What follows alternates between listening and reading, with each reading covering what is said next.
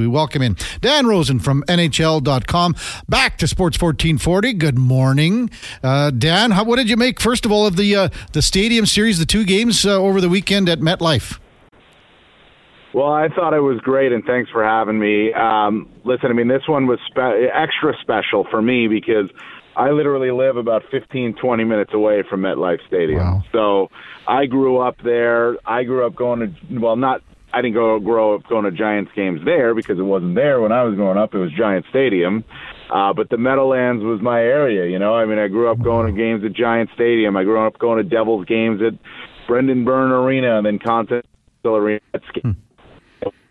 To see 150,000 plus pack the stadium for two hockey games in less than 24 hours was actually remarkable, expected but remarkable, and special for a guy like me who's a hockey guy from Jersey.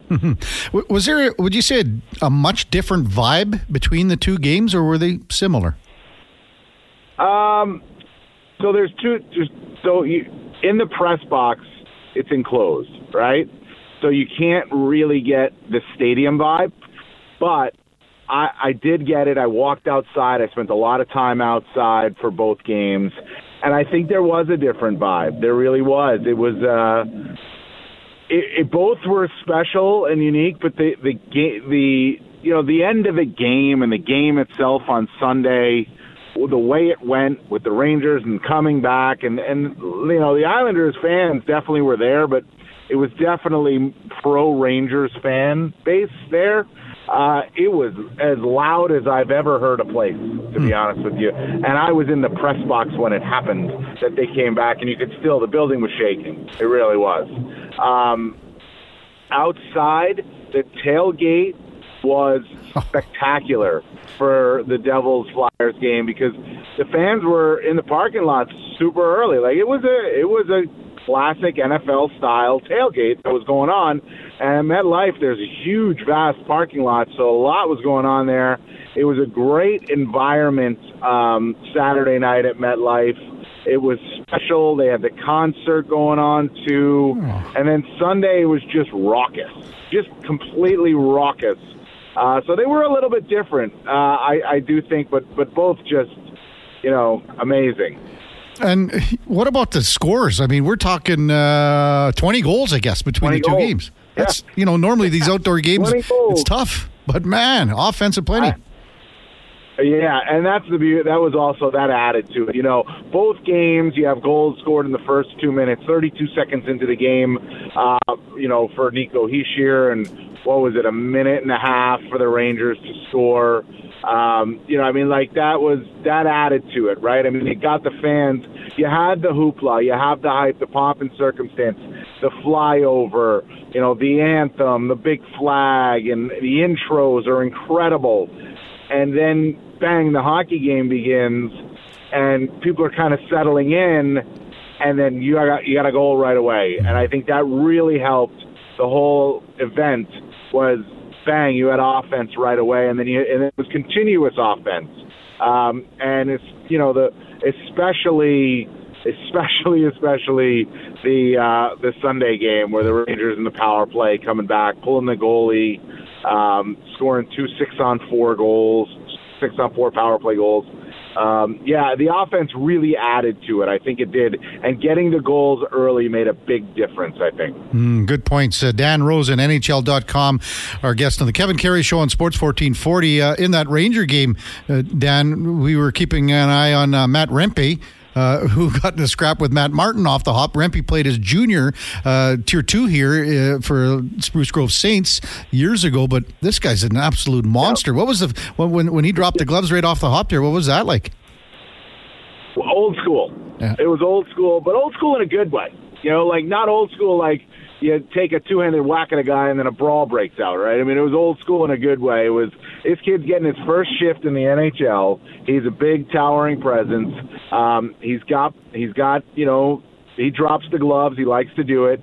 He goes out there with Matt Martin, who's obviously one of the last of his kind remaining in the NHL. And Matt Martin asked him, "Do you want to go?" And the kid said, "Yeah."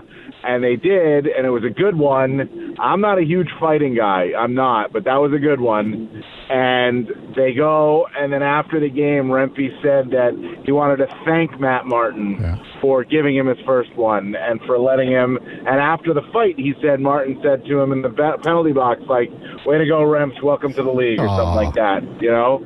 Like, that's old school. That's old school, and I thought it was great that happened. It got the kid right into it. You saw him pumping up the crowd. You saw him taking out. He had his jersey off in the penalty box.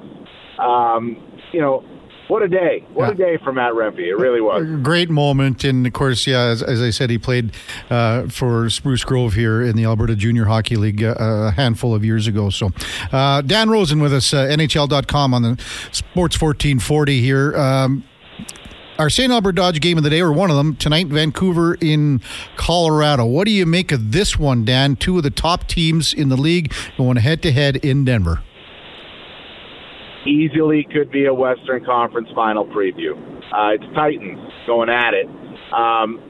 The thing about it is I think the Canucks are a more complete team right now than the Colorado Avalanche. The Avalanche are a little bit top-heavy in the sense, I mean, I think, you know, the world of McKinnon and McCarr and Rantanen, but so much is on their shoulders where it doesn't feel that way in Vancouver.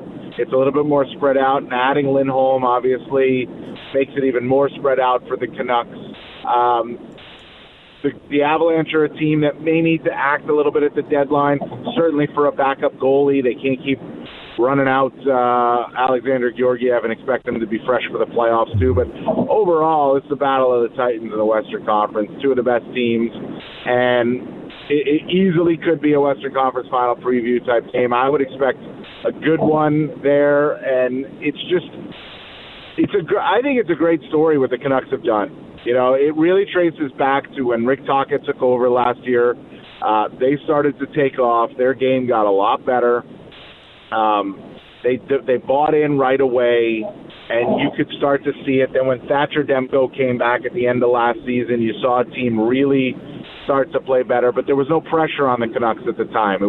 They were out of it, right? The games they mattered, but they didn't matter, right? Mm-hmm. They come into this year when it matters, and they've been the best team in the NHL from the start of the season to right now. You can't argue it. And it goes back to, you know, over a year ago when Tocchet took over, and things just started to change for them.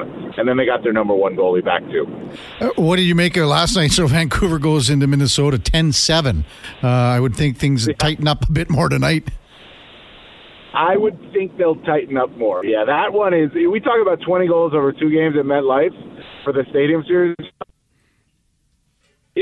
Like, that's insane. That's something you'll never...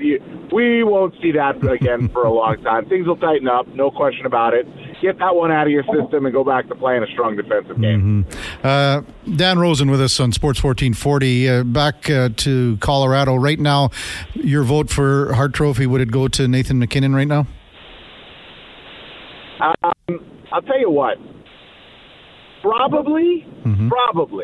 Because I just think he impacts a game in so many ways, just so many different ways, because there's nobody else in the league that I can think of that can combine the skill, speed, and power that Nathan McKinnon has, and he impacts the game in all 3 ways.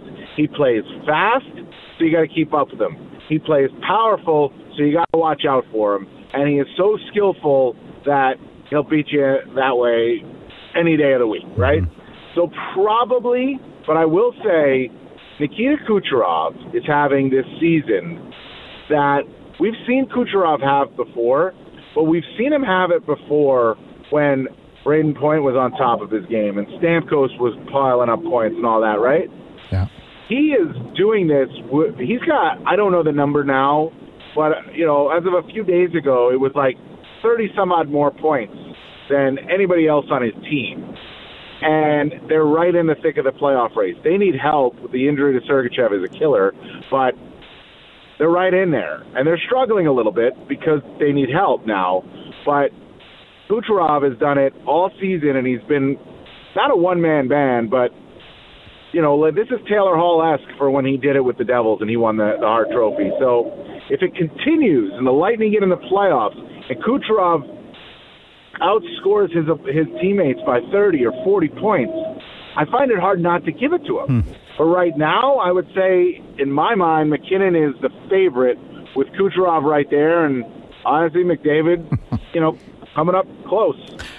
He'll have something to say about it here in the final 30 games. There's no question about that. Also tonight with Colorado and Vancouver, how excited would you say you'd be to see what quite likely would be the top two defensemen in the league on the ice sheet tonight? Yeah, that's the best thing. I think it's Quinn Hughes is out. He's been. We know how good Cale Makar has been, right? Quinn Hughes, for some reason, and I don't get it, but I guess I can understand it because he's so shifty and so offensive and so good with the puck and one of the best passers in the league, one of the best playmakers, that people forget about his defensive play. But I don't put so much stock into plus minus. But this guy on a team that was a minus last year was like a plus 20 or whatever he was, a plus 15. And that tells you something about how he plays. It's not always just how you defend. Defending is a lot of the time getting the puck back and going and keeping the puck. That's good defense, having offense, right?